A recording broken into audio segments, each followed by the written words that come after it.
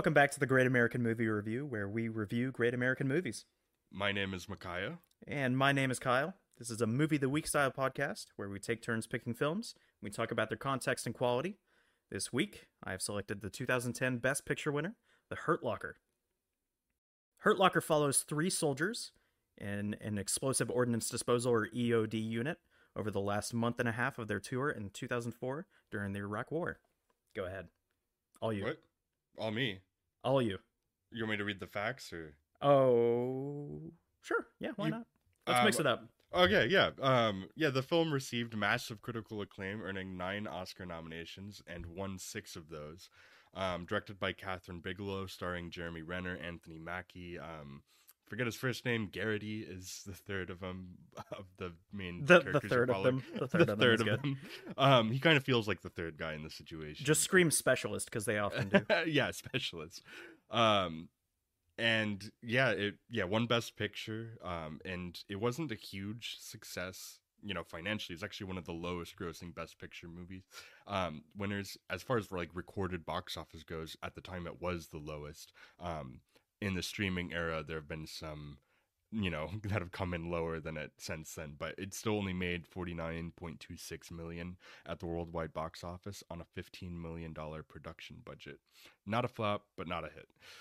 So, yeah, and nobody really saw it in theaters. I did well on, physical media sales and stuff afterwards, but especially given winning 6 Oscars and being considered one of the best war movies at the time.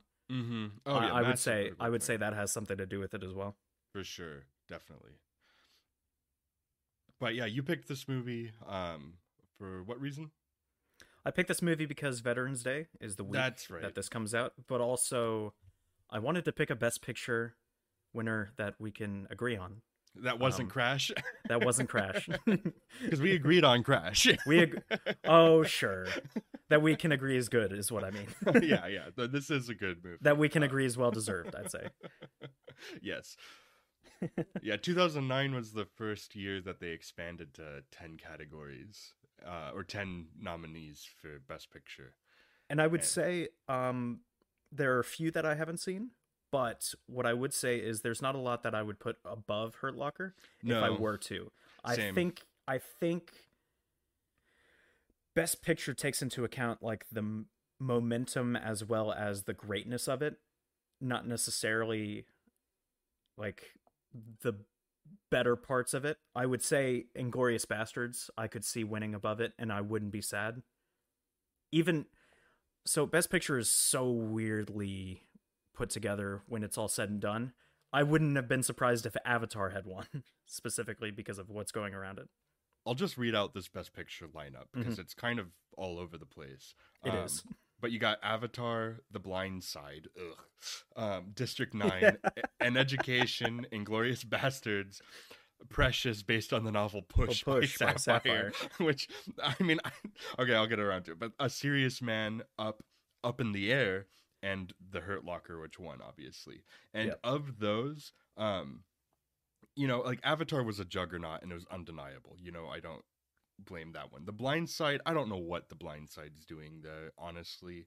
But whatever. It is what it is. People liked that movie when it came out. District 9 is great. Not what I would expect to see here, but that's, I think, a beneficiary of the expanded category. The 10 rule, yeah. Yeah. An Education is one of the couple I haven't seen here.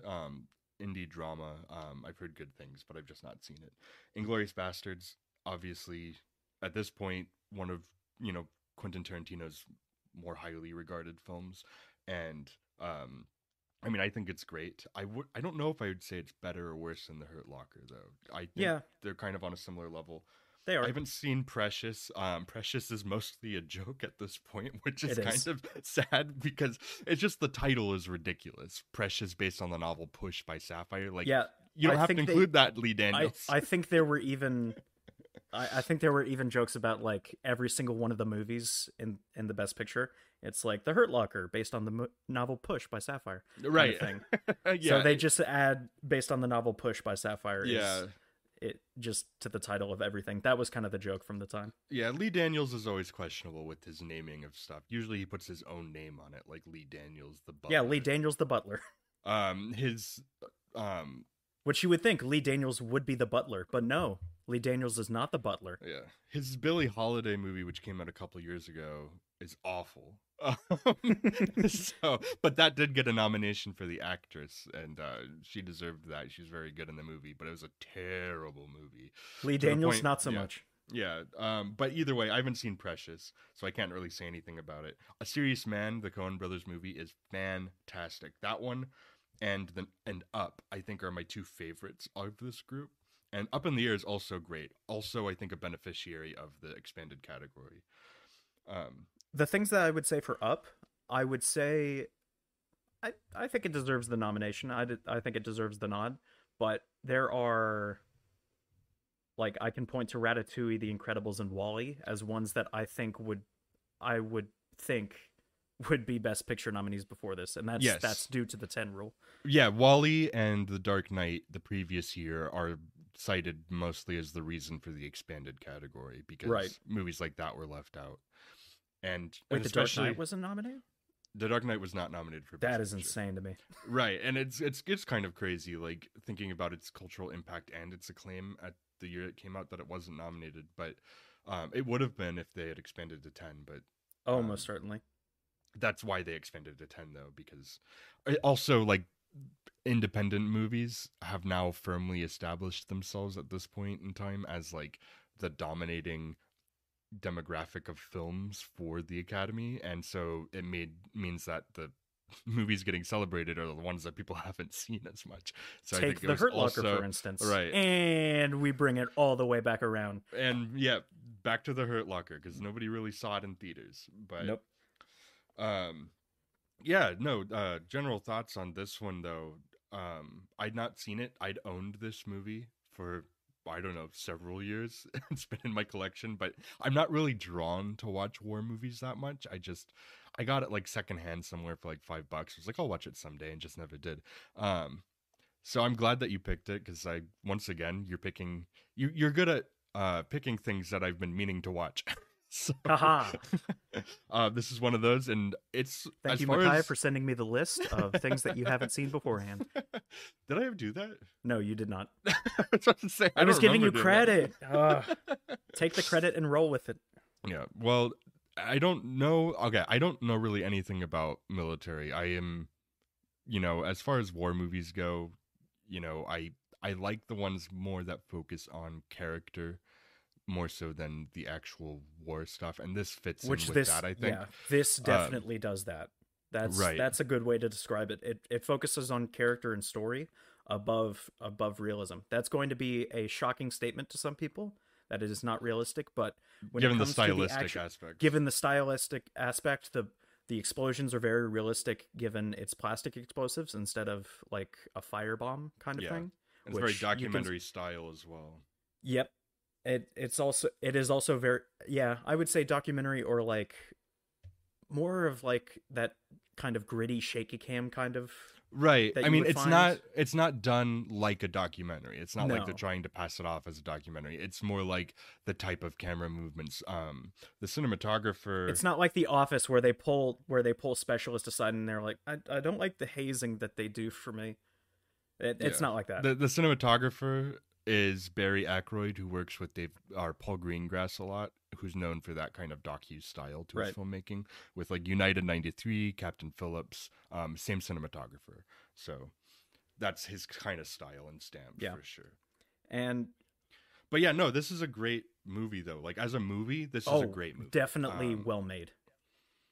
Extremely well made. Suspenseful. Extremely suspenseful. It is this okay, we kind of talked about this in Untouchables, but in the second half of Untouchables, the sequences are really beautiful, perfect sequences to me that kind of sideline some of the other aspects of the storytelling of the movie in favor of the sequences. This movie is just a string of sequences with like basically intermissions between them where they're kind of back at base, Yeah. you know.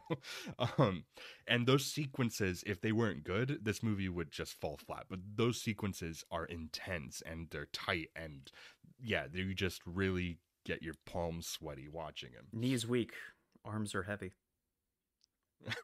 Yeah. Mom's spaghetti. Yeah. But have you've seen this before? Yeah. So yeah, I did see this in theaters. I was young at the time, but I don't think that mattered all that much. I didn't think much of it. I liked, of course, when you're young, you see things through a different light. The way that I view it then and the way that I view it now are very different. When I viewed it then, it was cool and it was gritty, but I didn't think much of it. When I view it now, I view it as it's a little bit weird to me because I like a lot of this movie. I really like this movie, Yeah. but I can't help but notice the flaws in specifically I don't have a problem with the military inaccuracies that don't involve the writing. So what I would say there is Staff Sergeant James absolutely should have been like chewed out for everything that he did. And Oh my gosh, it would there's so eventually much. build up, and I think it would eventually have led to a dishonorable discharge. But Well, yeah, especially with the one scene where he leaves base. the one, yes. Like that in So particular. this is the moment where I'm going to bring up. I asked our mutual friend Drew. He is in the military. He is in the army. So I wanted to get his aspect of this because Micaiah and I are not in the military, never have been, never seen combat, that kind of thing. We wouldn't. I never desire to be either. We so. never. Yes, we. Not a lot of people do, but we wouldn't know what to think of this. We would see this movie as civilians. So, and that's kind of the way that this movie was shot. So, I wanted to get another aspect of it. And the thing that Drew says is most of it is good because of the fact that it's made for civilians, so you got to take that into account, which I think is fair. But some of the things just don't make sense. Like like Staff Sergeant James leaving the base, basically hijacking a car to be taken to a house, breaking into that house, coming back, being detained rightfully because he is attempting to enter the base after basically curfew, a military curfew, you could call it. And he gets stopped, and his password basically to get back into the base is I was at a whorehouse. Which is crazy because that would not fly anywhere near it. And that's one thing. The other thing I would note is specifically the three men going rogue and trying to figure out what becomes of the bombing that had already happened that they are just supposed to analyze as EOD techs. So breaking off and becoming vigilantes with no communication whatsoever to higher ups or backup. If they get into a scuffle, which they do, there is no backup for them. So, which is crazy because why would you not at least check and see if it's okay to do this or if it's okay to at least have backup while you do this? It's crazy that they go off, specialist Eldridge gets shot. Yeah, Eldridge gets shot in the leg by either James or Sanborn, and then everything gets played off as if it's fine. That's the main problems that I have with the writing. What I would say is the things like incorrect patches or incorrect uniforms, those are okay. Those are nitpicks more so than anything else. But I can't view this movie without bringing up the fact that it gets so many things wrong with the strategic aspect of what the military is there to do. Yeah, and if like that sequence where they leave and Eldridge gets shot and everything, like if Eldridge didn't get shot and they made it back and they were like unharmed, but like, they, still had the same emotional arc from that because of, we can get into that later. But if there weren't like immediate consequence that they would have to be like, oh, how did you get shot? Yeah. You know, that would lead to the reveal of like, oh, well, you shouldn't have done this. You're in trouble Yes. now. Like, and then he gets shot. He gets helicoptered away. You know, No did they questions not have asked. to like fill a Yeah. report or No anything? No question. questions. So Which it even sets up in the movie with Guy Pearce's character Thompson getting killed. There is some like back and forth for like the logistics of what would happen. His um everything that's left with him, his personal belongings are shipped back, and there's that kind of feeling that it's all logistics at that point, which is sad, but it kind of forgets that at the end of the movie. So yeah, there would be questions, there would be like statements that need to be made based on that. So uh that's all I wanted to bring up. yeah, And I another thing I wanted to bring up is just the view that veterans have on this movie is not good. And I don't we don't speak for all veterans, we speak for the people who have spoken out. And they say that this movie is not very realistic, is all I'll say. yeah. It was one of the first movies to depict the Iraq War. And with that, I guess, comes that first out of the gate, maybe not the most accurate kind of situation. Yeah, there's not often a lot of things are still yet to be seen how exactly it went on, but what I will say is this movie was written by a journalist who actually went there and was in Iraq for I think it was 3 weeks. So seeing firsthand that kind of thing, it does give you an air of like, oh, so I know what's going on kind of thing. And that's what I Yeah. suspect. Whether he meant to or not, Mark Bull, I think he felt like a need to write something about this, but I don't think he had all the facts at the time, which Yeah. as a journalist I would want. Because apparently, yeah, he was going to write a journalist thing, but then he thought there was more Yeah. to it, so he then pitched it as a script, or he made a script for it, and then that got to Catherine Bigelow, and she wanted to I do it. suspect the damage that was done is more nuanced than what you expect. So if I had seen this movie, especially pretty young, if I had seen this when I was like 18 or something like that, wanting to be in the military, this would make me want to be an EOD tech. So It would make you want to it be would one? make you want to be an EOD tech. I didn't get that feeling at all. Some people would.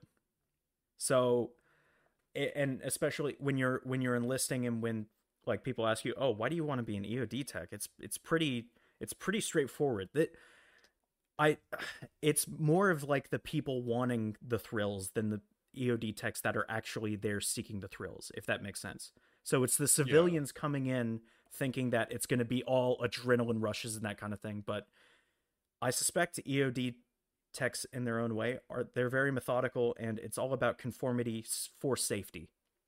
So right. when IEDs are approached, they're not approached just like putting on the suit and going, or like taking off the suit and just going. It's Yeah, it's more so very methodical. There's a security, there's a perimeter put around the IED, safe distance, which they go over in this movie. Not very much, but they go over in this movie. But and then every most of the things are handled by robots.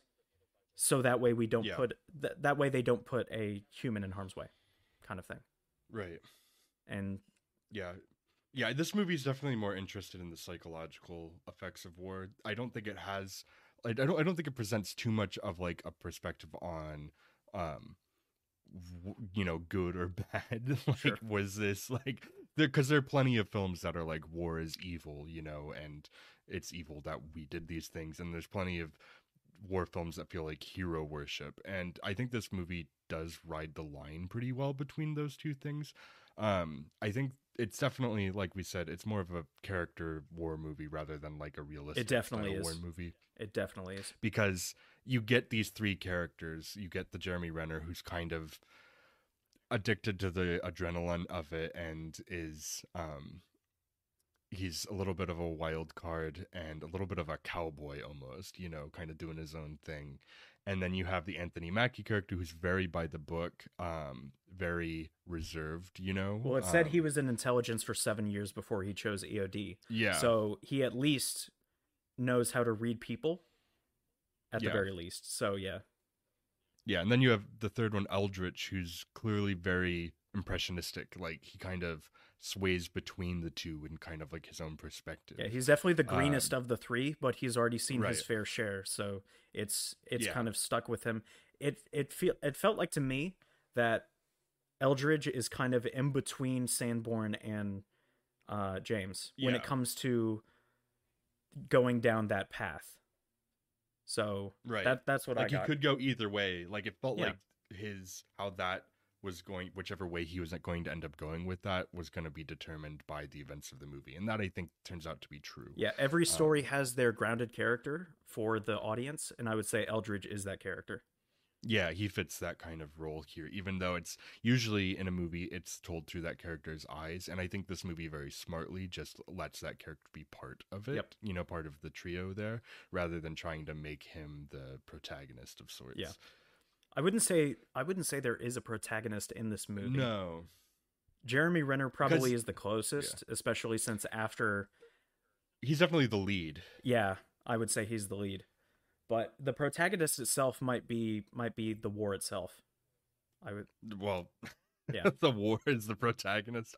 or Like, just I the mean, I guess- the atmosphere of it, maybe.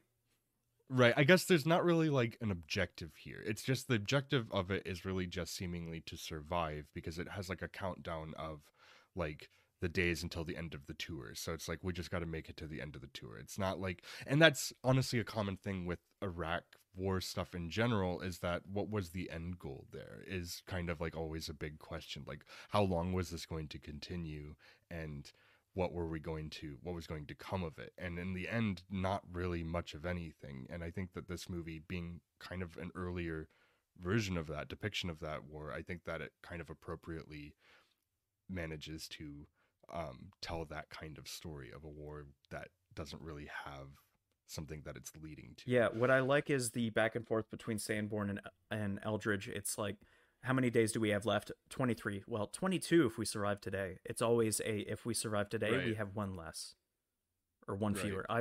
I really like that back and forth. My qualms with characters is mostly with James, but I really like Sanborn and Eldridge in this movie, like Yeah. quite a bit. And Renner is great. Oh, as Renner is James. phenomenal. Like Renner's one of these actors, I've always liked Renner, but he kind of gets put in these supporting roles or these action hero roles, and I think he's good in those roles, but I think that there's a lot more when, like, in this, and his other nomination that he got was for The Town, where he gets to play kind of more Also a good wild character, card maybe. characters. Yeah, I think that he's really great at playing, more complex characters than what he's usually given. Because I think they kind of, for a while, they were like, he's your next leading man. And then everybody was like, he's not quite our leading man kind of guy. But I think he's a really great performer. And I love seeing a role like this. Isn't that for partially him. why a studio didn't pick this up? Because Jeremy Renner was too unknown? I think I read that somewhere. I honestly, I don't know. I wouldn't say that's 100% true just yet, but I think I read that somewhere. So it would make sense. It's a bit like Bruce Campbell Yeah. with Darkman. But Yeah. and that's always a thing that studios look for. They look for selling points, and selling points are typically actors. So Yeah. Renner was in like a Dahmer movie before this, which is actually why Catherine Bigelow wanted him for this role, because he thought he could portray the complexity of this character. Yeah. And like Anthony Mackie had actually been in a few more prominent things like 8 Mile and $1 Million Baby. Isn't it funny that the first squad is Eldridge Killian and the Falcon, and then the second is Hawkeye and the Falcon? I mean, at this point, pointing out that people have been in Marvel movies, is that's like fair. Pointing out that actors Well, exist. they're early Marvel movies, at least. All of them are. I mean, all of them are either in. Well, Renner and Guy Pearce are in the first phase, so it. Yeah, but it Yeah. it does get a little bit more like. the more actors that are in MCU movies, it's kind of like eventually everyone's in an MCU movie. Right. It's like, oh, look at all these actors. They were like all these different Marvel characters. I'm like, well, there's about 100,000 people in the Marvel movies. So Yeah, what is it? Oh shoot, what is it? Maybe it's more likely that we don't have more than one Marvel actor. In Scott in Pilgrim vs. the movies. World, he headbutts Superman, outsmarts Captain America, and dates Captain Marvel. So, yeah, That's true. all that is true. Yeah. Circling back, where were we? Yeah, Eldritch plays God of War. Not God of War, Gears of War. War. He plays God. Sorry, I messed that up.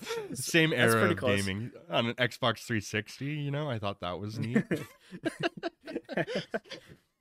Yeah, very 2007, man. I remember. Oh, 2007, so long ago, and yet so Yeah. close.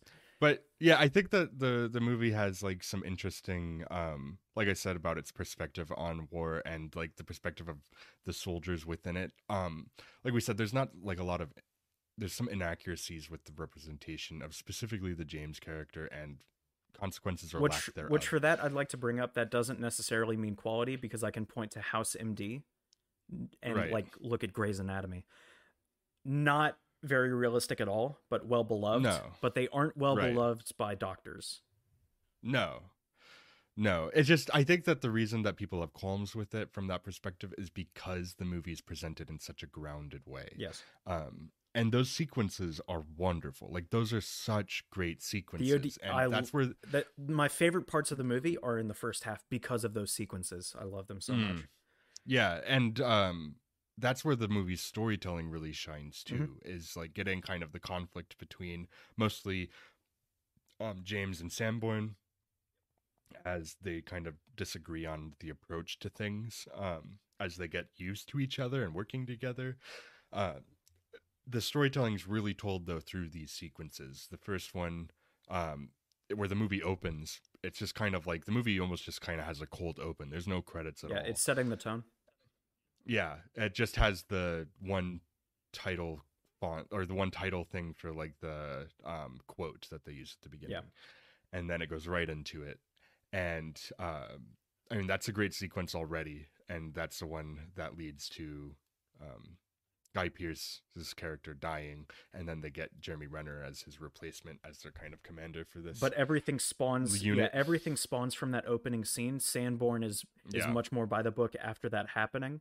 But also, obviously, William James coming into the picture, but also Eldridge feeling responsible for Thompson's death. So everything spawns from that first scene.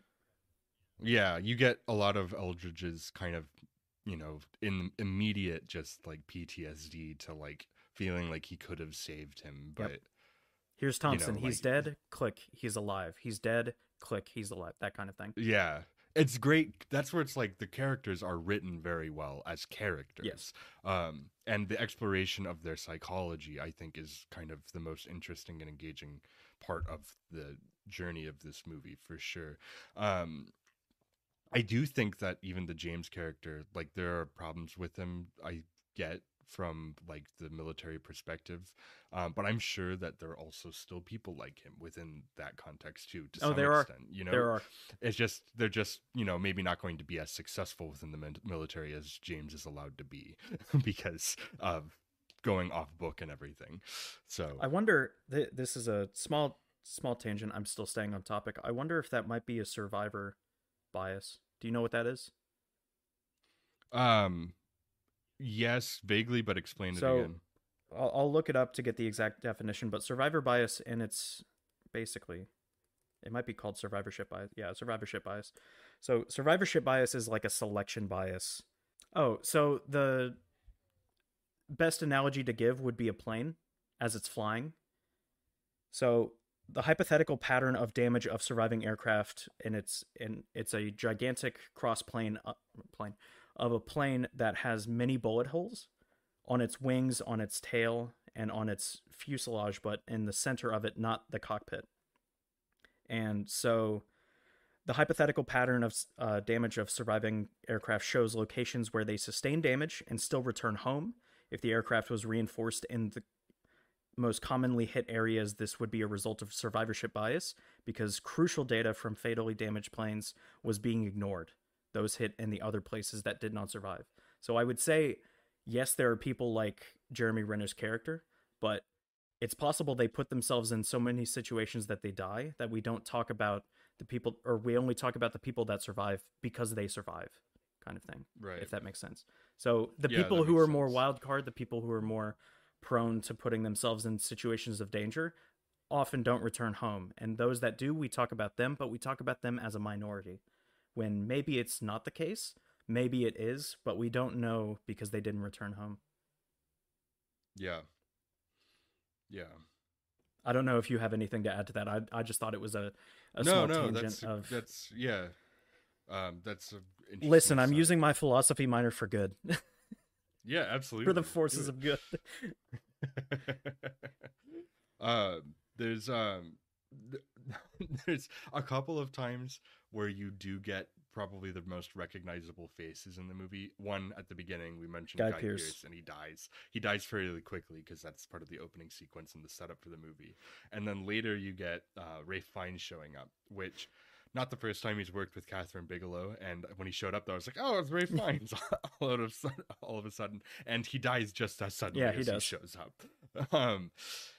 And that kind of, I think that's a smart thing to do because I'm thinking about in something like 1917 where you have the most recognizable actors show up as like commanders and Yeah, stuff. only who, in like, have about one 2 scene. minutes of the movie.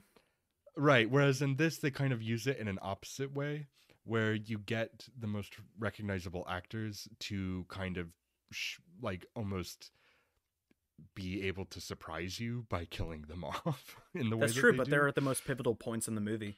They Whereas are. whereas in 1917, it's very action oriented when it comes to the pivotal points. But in this movie, action is still the pivotal points, but it's based around the character or the actors that you recognize, kind of thing. Right. Right. By the right. way, I Because love there's, like, the I love the we have a flat. Well, can't you fix it? We don't have a tire. Or we have a tire, but we don't have a wrench. How do you waste a wrench? That guy threw it at that other guy.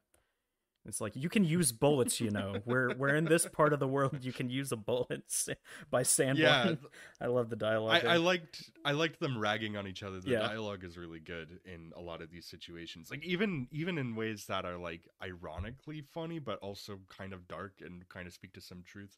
Like I think that there's during one of the scenes where Renner's going to defuse a bomb and everything, and there's a guy in a car that comes up. Yeah. And he threatens the guy with a gun, tells him to go back. He shoots out his window, even puts the gun up to his head. And Which, fun fact, that was the only real gun in the movie because they couldn't find a 9mm Beretta, but it was a broken gun, so no Alec Baldwin situation. That's good. That is good. And obviously. Yes, obviously. But yeah, so but then when that guy finally does back off and then they like pin him on the ground, one guy puts his knee to the guy's throat. It's like he's like, well, if he wasn't an insurgent before, he is now. He's he very says funny. as he's walking towards this. Yeah, and it's like, yeah, probably. Yes. So, Yeah. like you get like he may well have been within the context of the situation, but if he wasn't, then like especially given his demeanor. Yeah. But yeah, it was very strange for sure. Like, with protocols and everything, I don't, with military stuff, yeah, it would be kind of an intense situation. The car comes flying down and then refuses to back up. But also, like, yeah, if the person was totally innocent and fine, who knows? Maybe they had like a pregnant wife at home who's giving birth or something. That was the fastest route. I don't know. Man, all he was doing was driving down the street. Now he's got a pregnant wife. No. I just always think about that stuff. Like if somebody's flying down the road like that, and in this situation, I don't know what's happening. I don't know this guy's life, but yeah, no, he's got a pregnant wife. It's a poignant. It is a darkly funny yet also very poignant line, I think, for like the state of things. Because they're always dealing with like these IEDs, improvised explosive device. I looked that up. You like that? Brownie points for Micaiah. But you get different situations though, where like you have the car bomb scene, where like it's like the burnt out husk of a car, and he finds the switch, and everything in there, and he's going through the I car. love the tension of the windshield wipers come on, and it's like oh, Right. and then he's like, Yeah. that's strange, and then he goes into the hood. Eldridge says, or Sanborn says, "What's he doing now?" And Eldridge is like, "I don't know. He's popping the hood, probably checking the oil." And Right. and all he does is just unplug the windshield wipers, and he's like, "All right, there we Yeah. go." Yeah. Then he finds the switch, and then he he keeps it as like a memento. Yeah, he finds the ignition switch. He calls it a dead man switch. A dead man switch is typically when, I don't know the exact thing for it, but a dead man switch is essentially when a person dies, that bomb will go off because when they're a dead man. But typically there are multiple detonators that you will see on bombs like that, and just like they call him the man in the suit, the man with the bomb strapped to his chest. Yeah. What they would refer to that as is a proxy bomb. So it's a bomb that's given to somebody else with the intent of them blowing it up, or the handler, they call them, the handler blowing them up if they get cold feet, which is terrifying. Yeah. There are multiple, and the multiple bombs that James pulls up via thread in a very cool shot, I will grant that. The detonator for that is a 9-volt battery with the positive and negative charge on the same, or positive and negative on the same side, being touched against 2 wires. That's what blows it up. So it's crazy the variety of bombs and detonators that you can find in that region. That's terrifying to me. And that was terrifying for me as a youngin. Yeah, I think that's also really an interesting kind of into like how specifically modern warfare and modern war movies depict wars. It's very different than like older things. It's like, obviously in like World War I, you have like trench warfare, and different wars have different kind of defining qualities, and I feel like one of the more defining qualities here is these improvised explosives. So I understand why they would like choose to focus on that with a movie like this. Yeah, specifically that's for an insurgency for typically a poorer country. So you'll find much more, and you can see this. This is going to be topical, but man, in years this is going to be gone by the wayside, or probably not even. But the Ukraine war, they were strapping like RPG rockets to like rifles to propel them because they didn't have the rocket or propelled grenade launcher itself. So in that kind of thing, when you don't have the money to find official weapons that you can use, you make do with what you have. So it was that kind of thing back in those days.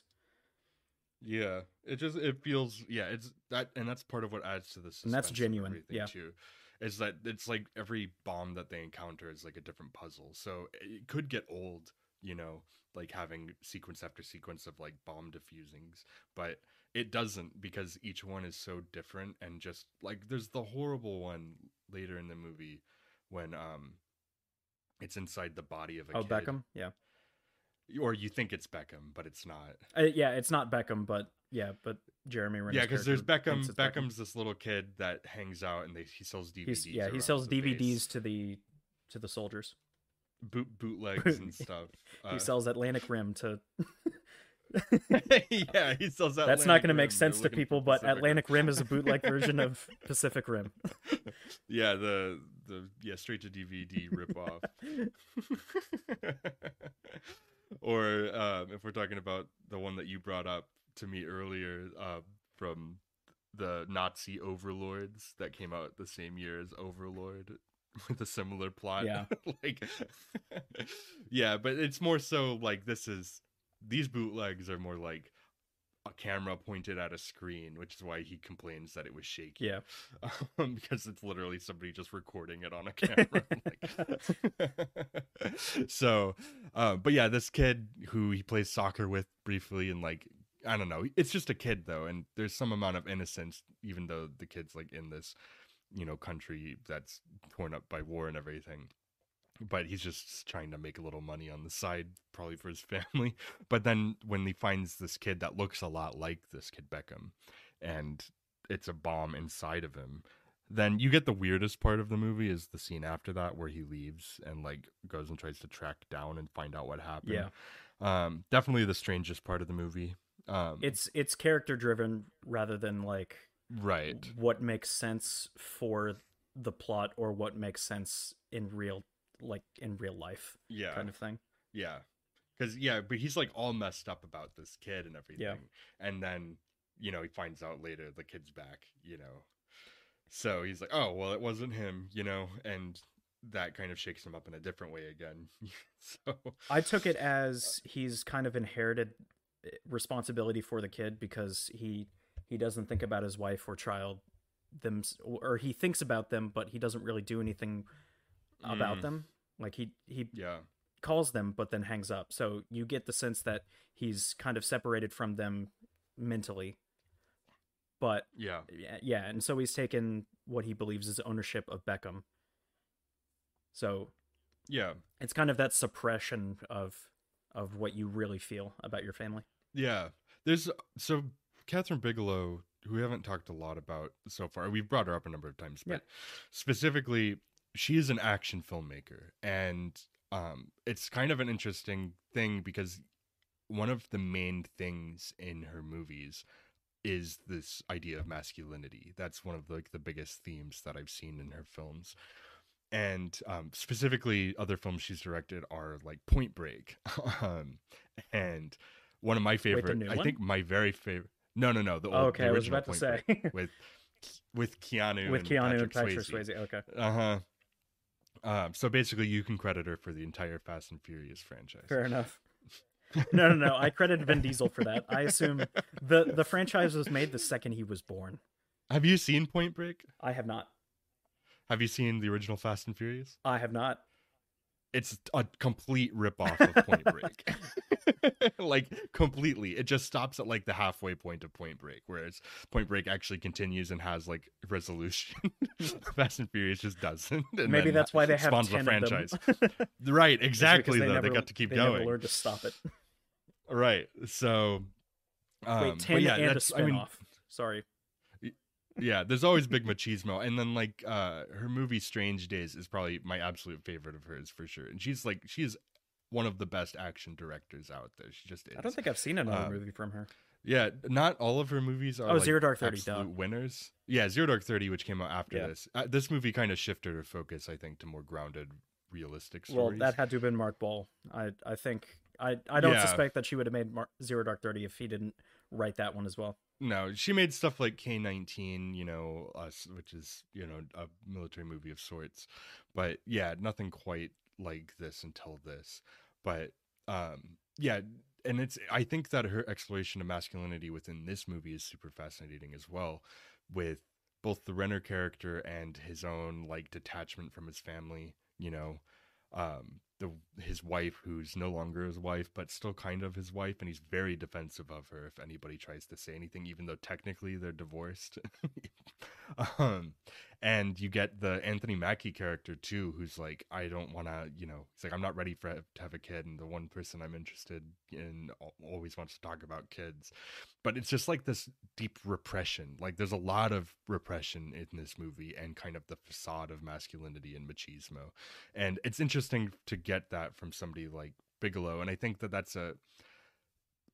there's some female directors are better at telling masculine stories, and some male directors are better at telling feminine I wouldn't do a stories. blanket statement like that, but some sure. Like sometimes I think that sometimes films tend to skew towards male perspectives over history, just because history skews towards male perspectives, and the types of people who end up being able to make films and stuff, it's biased. It always has been. Catherine Bigelow is the first female director to ever win Best Director at the Academy Awards, and was only the fourth ever to be nominated.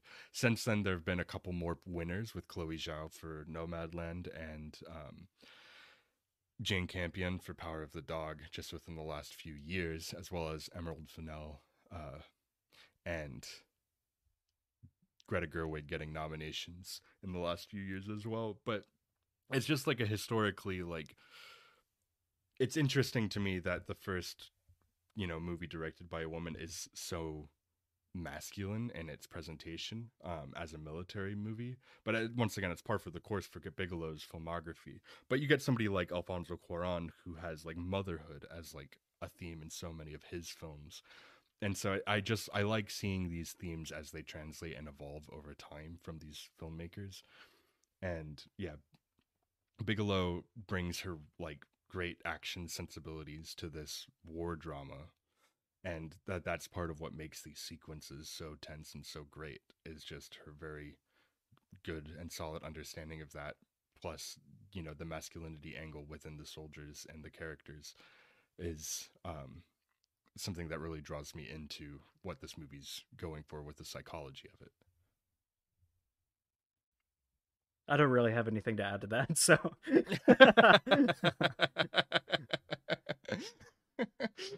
All right. Well, I mean, do you have any other primary thoughts on the movie overall? Let's see.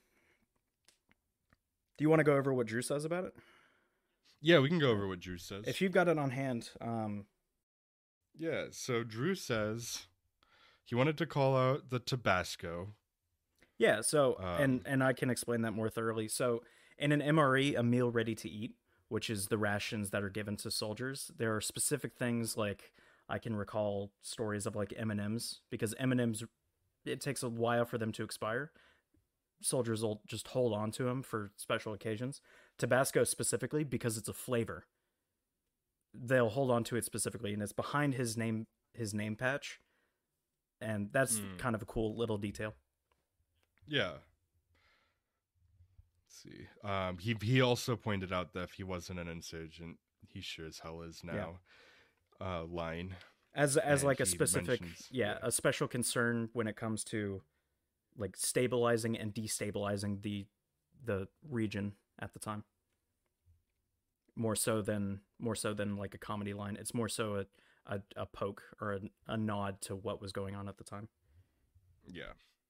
He mentions a couple of scenes that he likes. He likes the artillery, the image of William James surrounded by the artillery.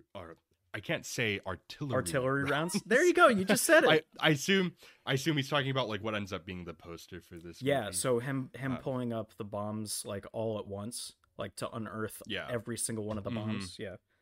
Yeah, it's a great image for sure. Definitely a reason they used it. It's like a tonal climax to the scene. Like he thinks he's defused the thing that is going to kill him, but then he sees another wire, and that wire leads to another wire, and that wire he pulls up, and he sees everything that can kill him around him. Right. Yeah. So I'll bring up this one. So this one is the insurgent that plants all of those bombs in the trunk of the car gets shot by a through and through, which means it didn't hit anything vital. It didn't hit like bone and then fragment off to hit anything vital.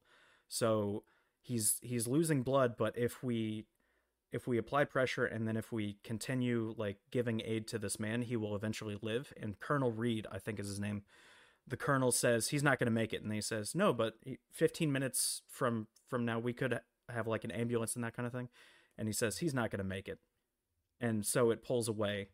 Drew's problem with that is once he says he's not going to make it, that's already him stating, yeah, we're just going to let him die. You don't have to like put the gunshot of somebody like actively killing him into the scene. Right. You can leave it more open-ended than that. And I think too, so I'll bring up, do you know, you probably don't know the story. It's in the early to late mid 90s. It was definitely in the 90s. There was the North Los Angeles shootout, like bank shootout. Do you know about that? No. So it was two bank robbers who had done several jobs in the past. They were armed to the teeth. They had body armor everywhere. They had multiple fully automatic rifles. They had a shotgun. They had multiple pistols. They had thousands of rounds of ammunition on them. It was a bank robbery gone bad. Immediately when they went into the bank, a police officer sees them, notifies backup, and basically gets the bank surrounded almost instantaneously. When they come out, they start firing. They fire thousands of rounds at police officers, wounding, I think, a dozen, killing none of them somehow. thankfully. But so thousands of rounds are spewing, and they are getting hit multiple times within minutes. So they are getting hit so many times. Eventually, one of them is shot dead. I think 20 minutes into it. About 40 minutes into it, the other one is incapacitated, but asking for help, and the police are not giving it to him because he just tried to kill their brethren. So, and a doctor tries to go onto the scene to help him, the assailant, and he's barred from doing that from police officers under the, obviously they don't know all the facts, they don't know how many shooters there are, that kind of thing. There were only two, but at the time obviously they wouldn't know how many there are, or maybe it's the guise of, you're not allowed to help this man, this is an active crime scene, but you're not allowed to help this man because he just tried to kill us. So he bled out on the street that day instead of, receiving help. So it's kind of that thing. Yeah, no, that's interesting. It's just kind of one of those things where if somebody's trying to kill you, obviously you don't want to help them even though you can. Right. And you probably should. Yeah, not great, because like do no harm, is it's making a doctor not be able to treat somebody is a big no. It's also one of those things of, are you really better than the person that you're trying to fight if you won't at least do something a little bit better than them, kind of thing? Yeah. So it's just one of those things. Yeah. Then the next thing Drew comments on is the conversation where so James goes down to get his gloves when they were setting off charges. Which those things are a dime a dozen. You're issued multiple pairs of those in the military. So I think he just had the death wish, and I think he just thought it was cool for him to right before the second detonation to just go down and get your gloves after they might have been fried from the first detonation. Yeah. I was like, that's a little odd, but okay. But either way, the point of it, I guess, is to have that conversation where Mackey's character picks up the detonator Eldridge, and he picks up and the he's detonator. Like, it's amazing. He just died there. We'd have to do some paperwork, obviously, but and Eldridge says, "Are you sure?" And he's like, "Yeah." And he says, "No, are you sure about killing him?" That kind of thing. Yeah, which Drew brings up that the conversation is reminiscent of fragging in Vietnam, with similar situation where soldiers under a leader were not confident in their ability to keep the group safe and would ensure accidents, in quotes, happened so they would be taken away and another hopefully safer person would replace them. Yeah. So compared to the Iraq War and Afghanistan, Vietnam was the Wild West when it came to soldiers' freedom to do whatever they want. Obviously, that kind of spilled over. There were incidents. Abu Ghraib prison in the Middle East is one I would point to. The atrocities that happened there at the hands of U.S. soldiers, but I don't think it happened nearly on the scale that occurred. Even like World War II or Vietnam or Korea would be ones that I point to, and it was mostly because of a lack of, like, I'll call it paperwork, but a lack of accountability is what I'll say. Yeah. Yeah, then he brings up Iraq Most Wanted playing cards. I don't know what that is. So that's an interesting one. So the deck of cards was created by the U.S., I think an intelligence agency, specifically so that soldiers who were playing cards, like just on a table, would see the faces of the important members of Saddam Hussein's government and the party and the Revolutionary Party, so that they would get an understanding of, if you see this person, that's one of the deck of cards, which is a fascinating thought experiment, if you think about it. That is. Because, and obviously Saddam Hussein was the ace of spades, so it kind of like goes down from there. Like, I think the aces were like his sons as well. So that's an interesting little like memento, or like interesting little like fact in history to note, is there were, it's like a mind game for soldiers. And that's kind of the, so I can't remember the exact cards, but I think it was like the Jack of Clubs that Ralph Fiennes' group captured. And so they were talking about like how much they were worth and that kind of thing. And that was real.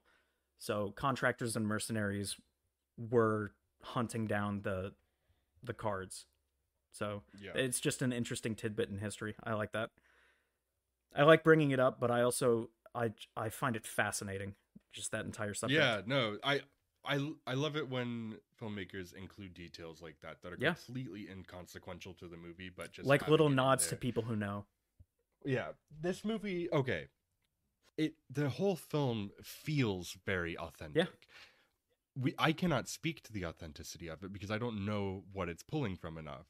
But in terms of its presentation, everything feels very authentic, which makes it, when it doesn't feel authentic, a little bit yeah. jarring at times. I think that's kind of where that comes into play a little bit too, because there's so much attention to detail with stuff like that, that sometimes, yeah, it gets a little, when it gets a little off, you feel it more. So Drew brings up the he questions that they're SAS. I think they're more subcontractors, but they could be SAS because they're all British. But oh, the SAS is basically the British Armed Forces Special Forces. So think of them as Navy SEALs, Yeah. but for the British. So the I'm gonna say Ray Fiennes' group. I'm just gonna call them that because that's all I know of them as. So Yeah. Ray Fiennes' Hmm. group has a Barrett 50 cal, which is a specific type of sniper rifle for a specific type of purpose, and they have ammo for it. But somehow Eldridge is the one to get it, and somehow Sanborn and James are the ones to operate it. The thing I'll say about this, again, not in the military, but what I do know is there is a specific sniper school where you train for weeks to specifically be able to snipe at range. Otherwise, you are basically useless. It's a bit like airplane. Like, imagine the pilots Right. of. Yeah, imagine the pilots of an airplane being incapacitated and therefore you have to land the plane. It's actually easier to do that than to snipe at range because of the fact that there's an Oh yeah. autopilot.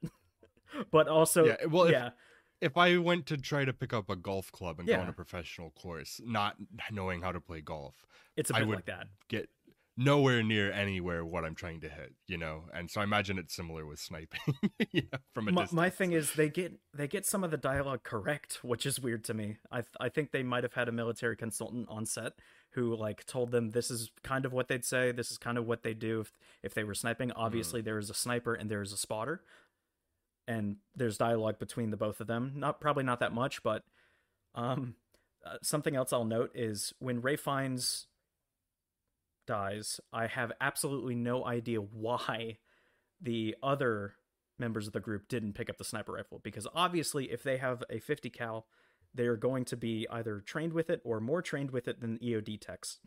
So right. that's all I'll say. Yeah, I mean, otherwise it's a great sequence once again. Love it. Like the actual scene itself is great, and like the suspense of Yep. just waiting almost is kind of Waiting because if you leave cover there's going to be a sniper that picks you off or there's going to be right. something, and so you're waiting. Hmm. Theoretically they were probably waiting for hours, but they didn't have to wait for hours because it's the desert.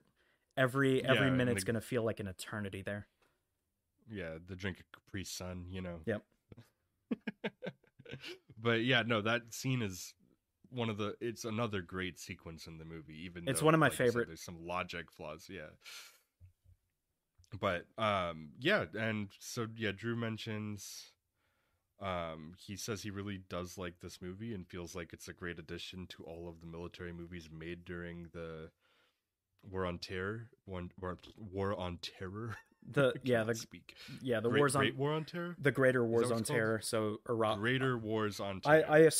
assume that's what he meant there. He can let us know in the Yeah. comment section. Come on, Drew. Yeah. He Feed said, us to I the appreciate algorithm. that. Give us some feedback. Yes. Comment, Drew. Comment. Uh, he said, I appreciate that it's not just rah, rah, rah, America great, and is Yep, he willing used to let that its verbatim. characters show actual flaws and show a real range of emotions. Really kind of wish they didn't have the last scene of him going to new deployment, but also I can see the character doing that since he's looking for the thrill of defusing bombs.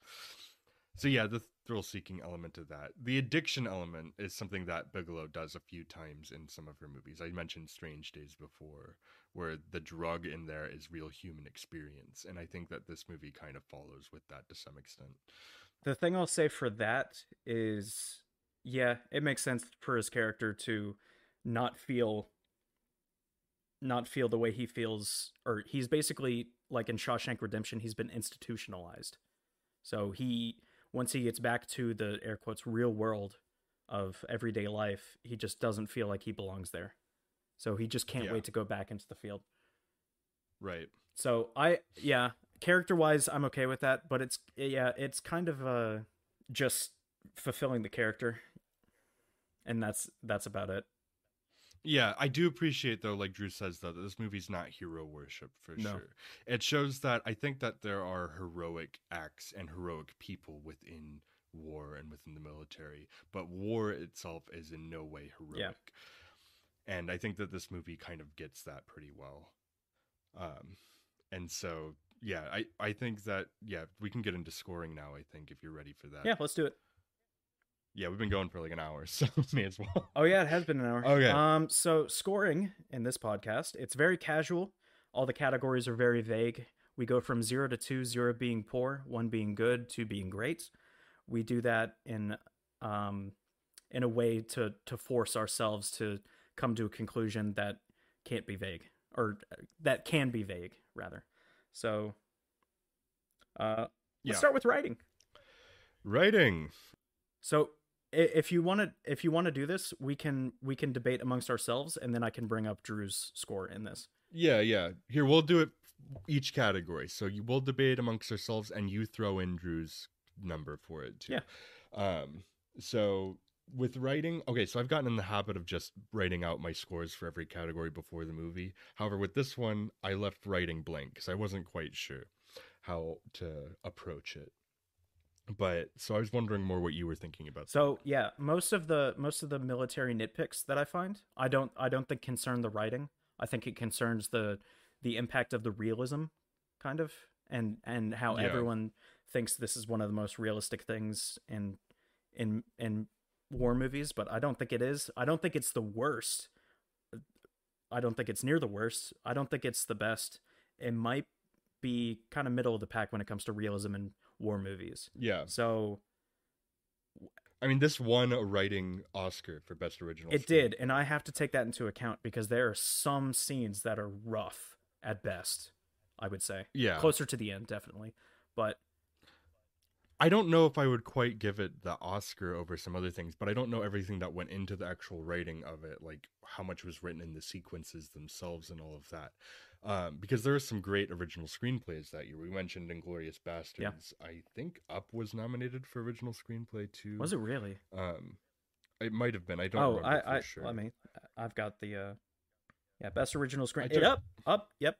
A Serious Man, which you haven't seen. I have seen A Serious Man. I love A Serious Man. Yeah. So among the ones that were nominated, of those 4 that we've mentioned, it's last place for me, even though I still think it's overall well written. I would say I haven't seen A Serious Man or The Messenger, but I would still say that Inglourious Basterds probably deserves it over this when it comes to screenplay.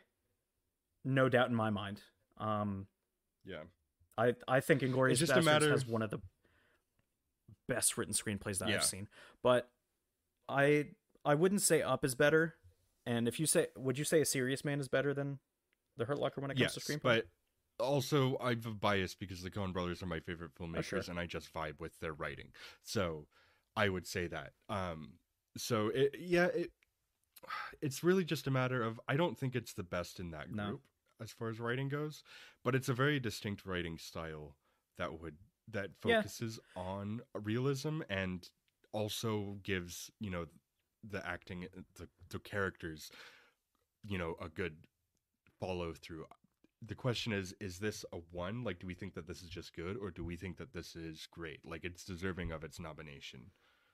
So even a good screenplay for us, I think could be worthy of a nomination, maybe not worthy of a win. Yeah. So I'm leaning more towards a 1 because of all the faults that I can name compared to the movies that we've given 2s in the past. I do really love some of the dialogue and some of the scenes in this movie, but I Yeah. can't really say that writing in and of itself is its best foot forward. I think the specificities are where the screenplay is the Yeah. strongest. I think the broad strokes it kind of misses in a few Yeah, spots. the themes it doesn't it plays on some themes, doesn't really flesh out Yeah. much of it, or it doesn't Yeah. flesh it out to And its entirety, to its natural conclusion, I would say, yeah. with Eldridge, with And Jeremy Renner's character. yeah. And this is a very director heavy It movie. is. Like, so the screenplay does kind of take a back seat because I don't know how much of those sequences are written out, to Yeah. compared to what's I would have to go created through the in script, but yeah, storyboards I and don't really everything. want to, because what I know of Mark Yeah. Ball's movies, I don't really like the way that he writes. I hate it when journalists write movies because it's all so weird. Ugh. Yeah. Obviously, that's a blanket statement. Journalists can write great movies. I'm immediately retracting my statement. I'm recanting. So yeah, so what did Drew say? Drew called it a 2. Let me tell you exactly what he said about it. I'm just gonna do verbatim what he said. He said, "I really did enjoy the writing and the flow of everything. Some stuff didn't work, didn't make a lot of sense. Running off base to try and dish out vigilante justice seemed a bit out of character and definitely out of place, especially the throwaway lines for why he doesn't get crucified by leaving the base by himself. Overall, still some great writing." Yeah, a strong 1 is what I'll say. This Yeah, a is. strong 1, not quite a 2 is what I'd call it. Yeah, I think that's for fair. the sake of what. Yeah. And also, we don't All have to right, listen to second Drew. category. We don't have to listen to Drew at all. We are choosing to give him a Uh, platform. Do not bite the Absolutely. hand that He did feeds not. you, Drew. Okay, let's see. World building is our next category, Yep. as usual, and I think that one of the things that this movie does so well is create an incredibly convincing environment. They filmed it in Jordan, which neighbors Iraq. Right. Apparently, it was so safe though they didn't need any security. So an interesting fact, so- I don't think I brought it up, but so they chose Jordan, yes, because basically everywhere in the region is unsafe for American filmmakers, but also they were one of the few filmmakers to actually make it to Jordan, because big studios would never go to Jordan because of how unsafe Oh, it is. yeah. So Hmm. I'll list the smoke bomb that Jeremy Renner throws on the ground at the first scene. Did I say this already? No, you Okay. didn't. So the smoke bomb that Jeremy Renner throws at his feet and pisses off Sanborn, that is an actual smoke bomb from the Jordanian army, which Oh, is really? crazy because they warned him, or they warned the filmmakers that he could get burned on the pin. And Jeremy Renner was just like, "Nah, I can do it." And so everyone was just like, "Yeah, all right, let's let him do it." But he absolutely had no idea how to work one of those things. so Oh, he yeah. was just kind of like playing it off as something that he could do, but he couldn't do. I think it's just interesting that everything surrounding like the world building. Yeah. No, continue with your point if I cut you off. Yeah, no. I think that they really did a great job at creating the environment that this exists in, making it feel like, almost footage that you would have seen on TV, brought to even greater reality because you are closer to it. Mhm. With like the movie makes you feel closer to it, and I think it's really backed up by the filmmaking too. But yeah, just everything to do with the sets and the filmmaking to convey this reality. That's where the movie feels so authentic, and I think that that's just a really talented group of people. I would give world building a 2. Yeah. So the only thing I'll add to that, I do think it feels very real, but I think for me, I have to put some of the blame on the faulting of the realism doesn't work. I guess I have to put that on the world building. And Yeah, because I can't really put it on anything else that I see here. I see what you're saying. So I think, Because if like the military, the structural stuff Mhm. that doesn't make sense, maybe that does fall into the world building. yeah, because yeah, and also how obviously the characters and that kind of thing, but the way that military characters play with the military, like conform to the military, the way it's done here, I think is not great. So, and I think I want to put that on the world building rather than characters, because obviously this is Okay. a character-driven story. So Yeah. the world building in and of itself kind of has that issue. So Yeah. I'll say what Drew thinks Another. for Yeah. this Sure. one. He says, "I feel like a lot of the world building was already done by just having it set in early 2000s Iraq. Overall, it's just a small slice of the pie, but does a decent job at building the team." Okay. Yeah, I think it's another strong one. Then you've convinced me that it's not quite a two because of some of those flaws in some of the Yeah, areas. I'd say if it went for realism while keeping the greatness of the world, the feel of the world building it had, I'd say that would be a two. Yeah. Because if the selling point of this movie is it's realistic and it's not very realistic, I think that's a flaw that we Yeah, can I see what you're saying. attribute to it. Yeah. All right. Characters is the next category. Characters is the next category, which I think when it comes to the writing aspects of this movie, I think the characters is the strongest. Yes. I think that you really just have your three main characters and then some supporting other characters. But those three main characters are really well fleshed out for what they're going for in the movie. And it gives you the time with those characters for sure. And like I do like the intermittent camaraderie slash conflict in between the battles that they get to kind of flesh them out even more, and that progression as the movie goes on, I think is really good. Yeah. They're becoming a team over the course of the movie, and then it immediately breaks up. Very, Yeah, very so characters. suddenly. Well, Yeah. kind of suddenly. All due to Jeremy Renner. Yeah. Right. Right. So yeah, characters a two then. Yes. Well, for me, For I'll me as well. Drew says, I feel like they don't really flesh them out a lot for a movie mainly about three people where everyone else is basically a throwaway character. You don't get to learn much about them. It still is enough to understand kind of who they are and how they ought to act, but nothing amazing. I would kind of agree with that, but only because I think that the arcs aren't fully fleshed out. Right. I actually originally wrote down one for characters, but through talking about the movie, I kind of bumped it up a little Yeah, bit. because yeah, as I said before, I think with the writing aspect of it, I think the reason that we love the writing so much is because of the characters, not necessarily because of the plot or because of the world building Right. in and of itself. I think I agree. Yeah, because like I said, the stories within those sequences in the story It's all really is character driven. those characters. Yep. Yeah, it's all And all the character action, it's character driven. So Yep. Yeah. Directing is an easy. directing two. is a very easy two. Very easy to. Catherine Bigelow is one of the best action directors of all time, and here is like the height of all of her abilities that she's learned over her career, focused in on these extremely intense sequences, and it's extraordinary. Like the film, like the filmmaking, the directing in this is extraordinary. So yeah, the things I'll add to that is $15 million budget, and it made it look like well over $100 million budget, which is insane yeah. to me. Might have been actually a benefit because it was in Jordan. Obviously, everything's going to be less expensive there. Right. You have to ship everything, of course. That's probably where most of and they had to ship all of the Yeah. guns there. Obviously, the vehicles Yeah. and stuff, they were already there, but all of the props had to be shipped there. So, and that's got to be some crazy pricing, especially given the circumstances at the time. But Yeah. yeah, making it look like that is kind of insane. Kind of insane. Yeah, for sure. Also, I always point to some of the actors' performances being at the feet of the directors, or maybe it's like the Yes. stage direction or the screen direction.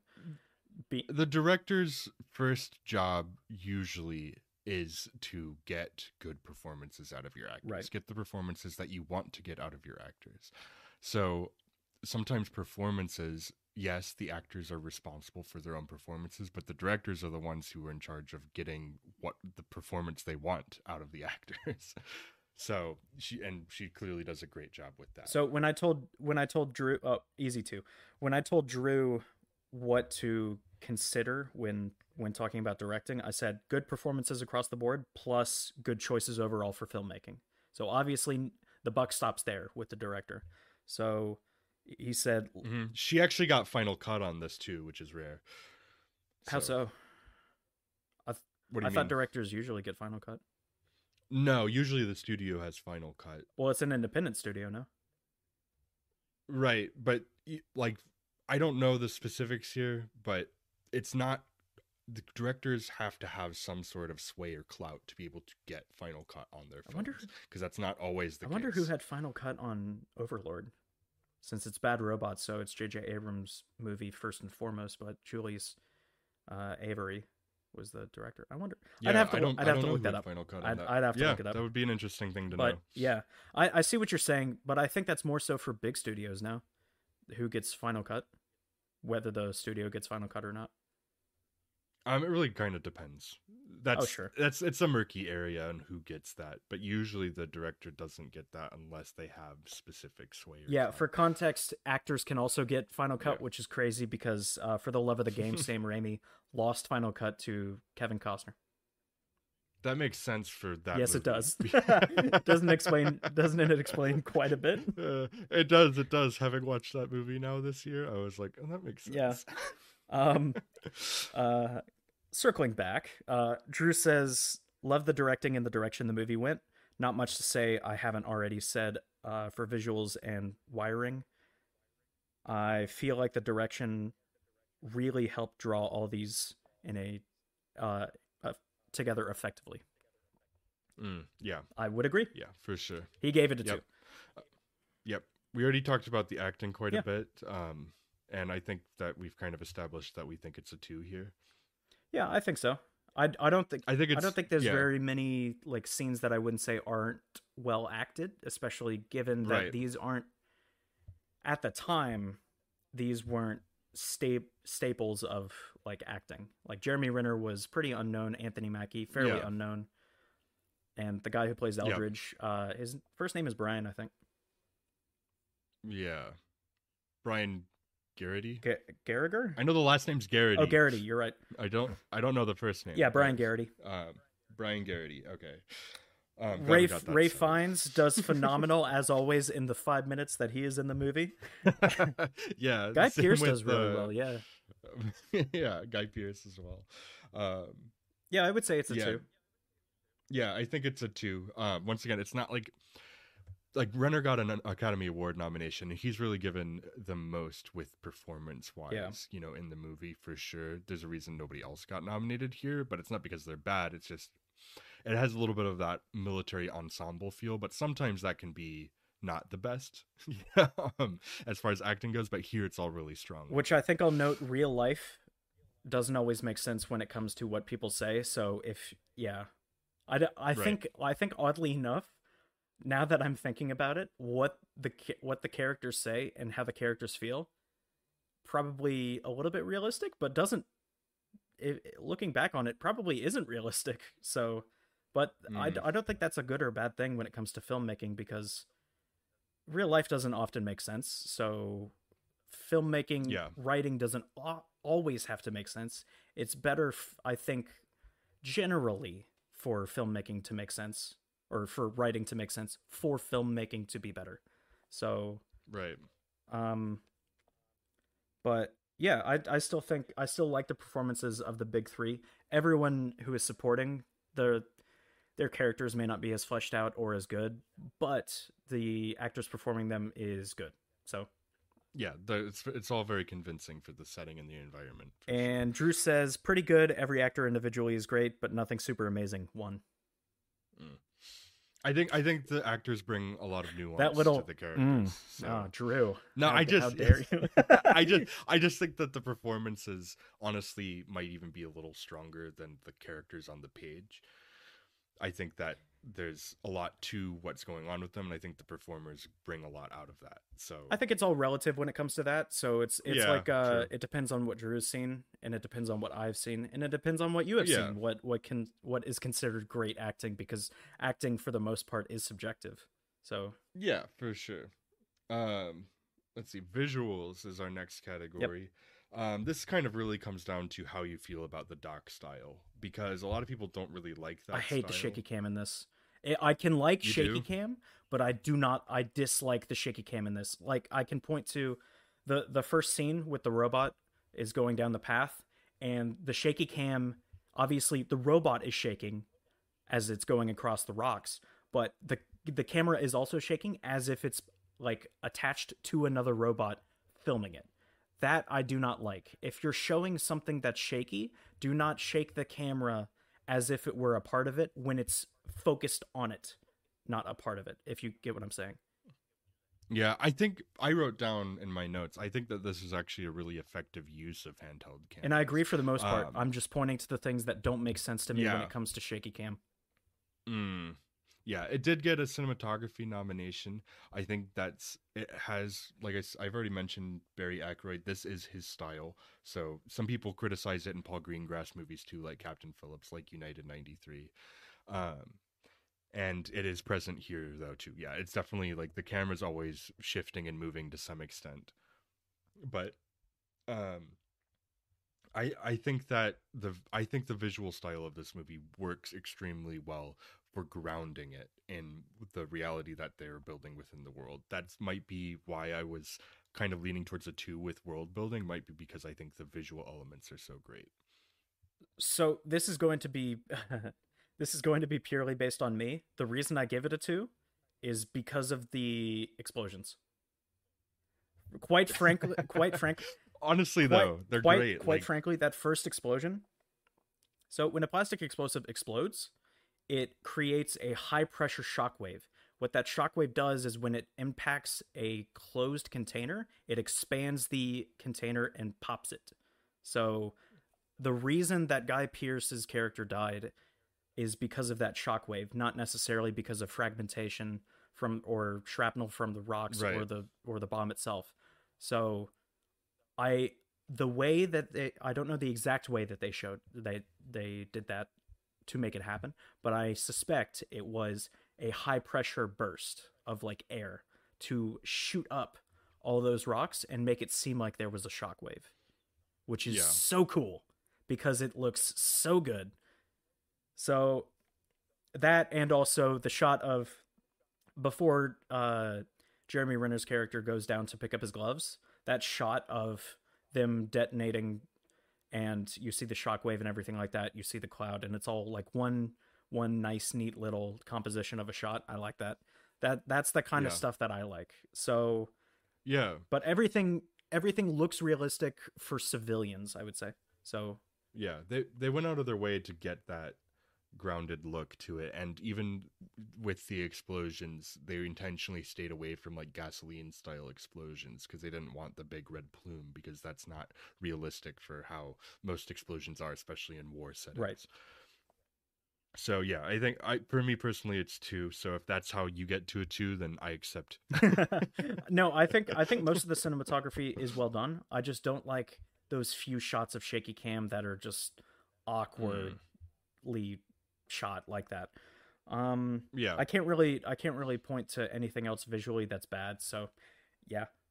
Drew says he says a paragraph on this. So lots of striking visuals and scenes to draw emotions from the audience. I appreciate how we have a war movie about bombs that does not use a lot of gore and instead sticks to a tamer visual. Definitely some iconic scenes, especially the first bomb the new team disarms with him pulling the wires to reveal a circle of artillery rounds.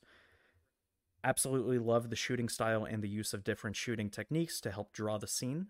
A handheld shot when he is having the breakdown in the shower, or the shaky cam after the taxi drives through the perimeter to add tension to the scene. 2. Yeah. All right. So we're all in agreement. Yes. Way to go, Drew. We can credit you with that. Although, again, we do not have to listen to Drew. It is clear. It is very much up to our discretion. Way to go, Drew, having a correct opinion for once. Something, editing. Broken clock, something twice a day. Editing. Actually, so we've brought up Raimi a lot on this show, but the editors are Bob Murawski and Chris Innes, who both started on working on the original Evil Dead and have both continued to work with Sam Raimi throughout his career. So it's actually interesting seeing that kind of. We now have a repeat editors, don't we? Editors, yeah, we have repeat editors on the show. I think one of them worked on Darkman at least. Okay, but so we have repeat editor. Yeah, because I think that Bob Murawski's done more than Chris Innes overall. But yeah, they both worked on this, and they both started at the same place. So it's kind of interesting to see that trajectory for them. This movie won an Oscar for Best Hmm. Editing. I think that it's a terrifically edited film, especially those sequences, for sure. I think that there's somewhere in, the 2/3 of the way through the movie, kind of when he leaves and does the thing. I think that's more of a writing thing that kind of affects the pacing a little bit there. Yeah. Because I think all of the rest of it is done impeccably. And I wouldn't chalk that up to an editing thing for the pacing being a little odd. No.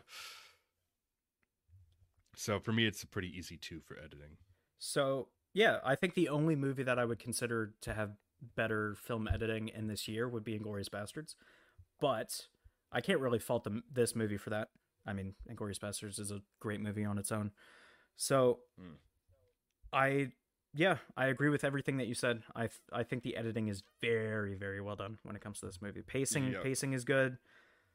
The way the movie looks, well, like you spoke to color correction being a post-production kind of thing. Yeah, color grading is part of editing, Yeah, for sure. and it's very brown. Yeah, but they once again they capture Yeah. it well, like the whole thing, like there's a consistency Yeah. to it for sure. I would say it's a 2 based on what we've given 2s and based on what we've given 1s before. Yeah. So good war films Yeah. tend to have very strong editing, both visually and our next category, sound. oh well, wait, hold up, Sound. hold up. You can bring up Okay. Drew's thoughts. He actually said not a really big buff into editing and post production, but overall I enjoyed it and a lot of it made sense. Don't feel like I could add enough to the conversation with this, so I'd concur with what y'all have to say. So that's him bowing down and letting us take the lead on this one. So Yes, lick our boots. All right, sound. It won 2 Oscars for sound mixing and sound editing. War films tend to do that because, like I just said, they kind of have to. If the sound is wrong in a war movie, the whole movie feels off. It's a pretty easy 2 here. yeah, it definitely won the 2 Oscars that it needs to for sound, and I like the tense nature of the score. Yes, Very, this is very much. repeat. This is a repeat composer again with Marco Beltrami. Which that's not surprising because composers get around. So right. they get around.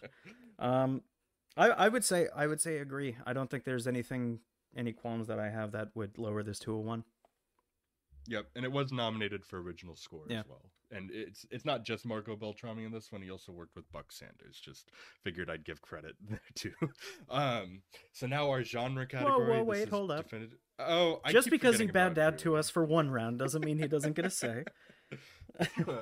So Drew said, really appreciated the lack of a score, and I'll kind of elaborate on that because he didn't in parts. There is definitely a score, but for war Right. movies, oftentimes the score will take a backseat to action and to the feel of the scene itself, rather than the score itself just blaring the whole time. He said, really appreciated the lack of a score and how there wasn't much music present in the movie. It made the times that music were used so much more impactful. Also, the use of sound or lack thereof to create tension in situations was done well. He gave it a 1.5, which I even told him we don't do partial value. So that's him. Yeah, he's never allowed back on. He broke the rules. But Yeah. I would say because a 1.5 doesn't equal a 2, what he says is a 1, but I still think we go 2. Yeah. All right. So yeah, genre category. This is definitely a war movie. It's a pretty easy one. And how would you define this here for genre? Like in terms of not defining the genre because we know it's war, but like So what would you say? it's interesting because I haven't seen many films on the Iraq or Afghanistan wars, but I have seen quite a few war movies. And I think this is pretty middle of the pack when it comes to execution of what war is. I don't think it plays. It's definitely a different style of war movie, but I still think it's middle of the pack when it comes to the ones that I have seen. Like I keep talking about Lone Survivor when I when I bring up Iraq or Afghanistan war movies, but I think it's because it does war pretty well in that movie compared to a Zero Dark 30 or this movie. And those are just the ones that I can name off the top of my head. I've definitely seen more movies like that, but I think it's just middle of the pack. I think a 1 is fair to give it. Yeah, I don't really like Lone Survivor as a movie very much. But I think the war in that movie is done well. I don't think the writing is that great, but mostly because it's trying to be as realistic as possible. Like I said, realism isn't always like the best writing. Life is not. Life would not get an Academy Award nomination for writing. I think taking into account the criticisms against this movie in particular, I'm with you on the 1. I think its presentation is immaculate, but I think that its accuracy hurts it in terms of that, just because there was such a controversy around. And that's why I think I can't give it Sean Connery controversy. Controversy. Yeah, no, I don't think I can give this a 0 because it's got insurmountable criticism from veterans and people who've seen combat, but I can't give it a 0 because of the fact that it portrays itself in a particular kind of way. So I think just good is fine for this movie for war. What does Drew say about it? Drew says, I feel like this movie has a special impact for military movies, especially considering when it was released. Plus, it opens the opportunity to have conversations about lots of things that don't, but doesn't address them directly. He gave it a 2. I think that what Drew is saying there about genre applies more to impact, which I do think is a 2. Yep. This is a pretty easy impact, I think that it won Best Picture, but we've had a Best Picture that we rated as a 1 before. But I think what pushes this over is, 1, I do think it had a major impact on the type of war movies that we would see coming later. 2, it's no small thing with Catherine Bigelow's historic Oscar win for that. It really kind of did break an industry standard up to that point, which you could say, oh man, there had been a few female directors nominated before, but the industry standard was that men are directors, and not just directors, but this is a very masculine movie directed by a woman, and it kind of broke some standards in some interesting ways, I think. And I think opened that door finally, at least in a public way. So yeah, there's a lot of stuff with this movie, but it's definitely a 2. I would say it more so pulled off the Band-Aid. Yeah. It just finally did. Yes, it got the Band-Aid and allowed that to, move forward finally. So but yeah, there's so much you could talk about with impact with this movie that it's not really, I'm not going to say it's even like, it's not quite a 3 if we were to have a 3, kind of like we've said before, but it's a pretty easy 2. A 3 would be like Jurassic Park, or The Godfather. Would be, The Godfather, Citizen Kane, Metropolis, Citizen Kane, Metropolis, Casablanca, Birth of a Nation. Wait, it would be, but unfortunately, no, it would still just be a 2. I couldn't give it a 3 for impact. It had a negative impact, so well. All right, so that puts us at 17. Okay, here's what Drew said about. All right. Without a doubt, I believe that this movie had a large cultural impact and holds a special place in history, too. Yep, for sure. I think that, it's a pretty easy 2. Which puts our final score at 17 out of 20, which it's nice to feel like something that we both are like really on board with, I think the last one, especially after a few 11 out of 20s and Friday the 13th getting a 3 out of 20 and Crash. I think the last one we were both like and Crash really high on was Texas Chainsaw with 16 out of 20. So this one being 17 out of 20, it's kind of refreshing to like watch something really great. Even though I will say, even among some of those other movies that we watched, this is not my favorite. And this is where the scoring is very subjective to our show and not the individuals, because there are movies that we've watched that we've given much lower scores that I definitely like more than this one. This is not one of my all-time favorites or anything like that, but it's undeniable in its craftsmanship, and it's a very well-made film, and it is a great film. So You could say a great American movie, even. He said the I thing. said the thing. Well, did you want to look at what some other people thought about this? Some Yes, let's one do star that. and 5-star reviews?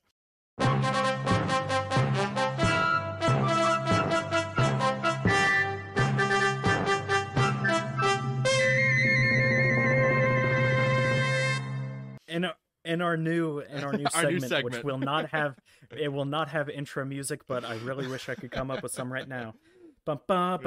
Terrible reviews with Micaiah and Kyle. There I'm we gonna go. cut that out and use that before every single section. Please do. Let's see. So I'll start with a couple of 5-star reviews. I go to the Amazon DVD reviews because that's where you get the broadest range of opinions I've found. But this is a 5-star review where I'm just going to read the title of it because he goes into a whole long thing about it. But he said, point of the movie was unclear until the end. 5 stars. I think the point of the movie was the most clear in the first half. Yeah, like if it hit you at the end finally, great. But like it's kind of weird, like going through the whole movie being like, what am I watching? And then just like at the end you're like, oh, 5 stars is what that feels like to me. And then another 5-star review. No wonder Best Picture award. At least third time I've watched it since it was released. What can be said about perfection? Now to the 1-star reviews. Had to stop. Couldn't watch this anymore. I'm a fan of Black Hawk Down, Saving Private Ryan, etc. Great war movies. This is so unrealistic and filled with supposed to be funny one-liners. I could have made it through the movie if it wasn't shot so horribly. The camera bounces constantly to make it seem like the cameraman is running or filming secretly from afar. Horrible movie. So, yeah, pretty extreme negative. Yeah. There. I would say just looking at cinematography and dialogue doesn't really like tell you everything about a movie. It also backs up though that stylistically with like the docu style, it's not for everybody. You know, and I think this person might hate it a little bit too much, but I find the Office's use of that a little bit cringy sometimes, but yeah, I see the innovative nature that The Office pulled off with the docu style TV series. Yeah. So you can't deny it was pretty innovative Right. when it comes to comedy sitcoms. So for sure. yeah. And this last 1-star review is, this is just plain stupid. Great fiction. Not a damn thing in this movie is real. Like a train wreck. Can't turn away. I would not call this movie that at all. Like, this person's like, this movie's embarrassingly bad almost. So Yeah. I don't know how you walk away from this movie with that opinion. But hey, all respect to you. Whatever your feelings are on it, good for you. I do think it's funny though. And if your feelings are wrong, good for you. Yeah, and if your feelings are publicly stated on an online site, we can make fun then of I you. will make fun of you for it. So, Yeah, exactly. 2 people. I didn't find anything funnier than that. So 2 people found this helpful, apparently. So, it's his 2 burner accounts. Yeah, yeah, but it's his split personality. his split personalities found it helpful. yeah. That's funny. All right, well, that does it for the conversation on The Hurt Locker. I will note that Drew's score, obviously he didn't say anything about editing, so I took that away. He said it was a 14.5 out of 18. Okay. So 7.5 out of 9. Okay. Cool. Pretty close to our score. Yeah, similar. Yeah. What are we talking about next week, Makai? Next week. All right. We've been doing a lot of horror films lately, and then you decided, because of the holiday coinciding with this release, that you do another heavier film in this situation. So I was like, I gotta lighten things up, and also we've been leaning a little masculine lately with the type of movies we've been talking about. So I'm gonna be bringing up one of my favorite movies to watch in the fall. It takes place throughout the course of the year, but I consider it more of a fall movie. And our first rom-com, the show, is When Harry Met Sally. Okay. I have seen that movie. Yeah. When was the last time you watched it? Oh, good Lord. It's been a while then. Probably a decade and a half ago. I don't know. Yeah, I mean, there's a reason that it is still referenced to this day in romantic comedy trailers. Yeah, it's got Billy Crystal. Billy Crystal, and directed by Rob Reiner. So, yeah, I'm excited to go over that. It's been a couple years since I've watched it, but I do circle back to it pretty regularly. I quite enjoy that movie. So, different tone for us and a little bit cozier for the fall season now. So, yeah, that'll do it for us for this week on the show. We have new episodes every single Thursday, as well as non-spoiler reviews for new release movies. I'll be putting one out on Five Nights at Freddy's sometime. I should cut that out because that review will come up before this episode. But either way, I'll put a timestamp. Yeah, either way. Thank you for giving me more work to do. Either way, thanks for joining us for this discussion on The Hurt Locker. Join us next week for When Harry Met Sally, and we'll see. Two completely similar yes, movies. Very similar. We're all over the place on this show, but that's okay. What a great outro this is. We'll see you at the movies. I'm leaving all of it in. All right, bye.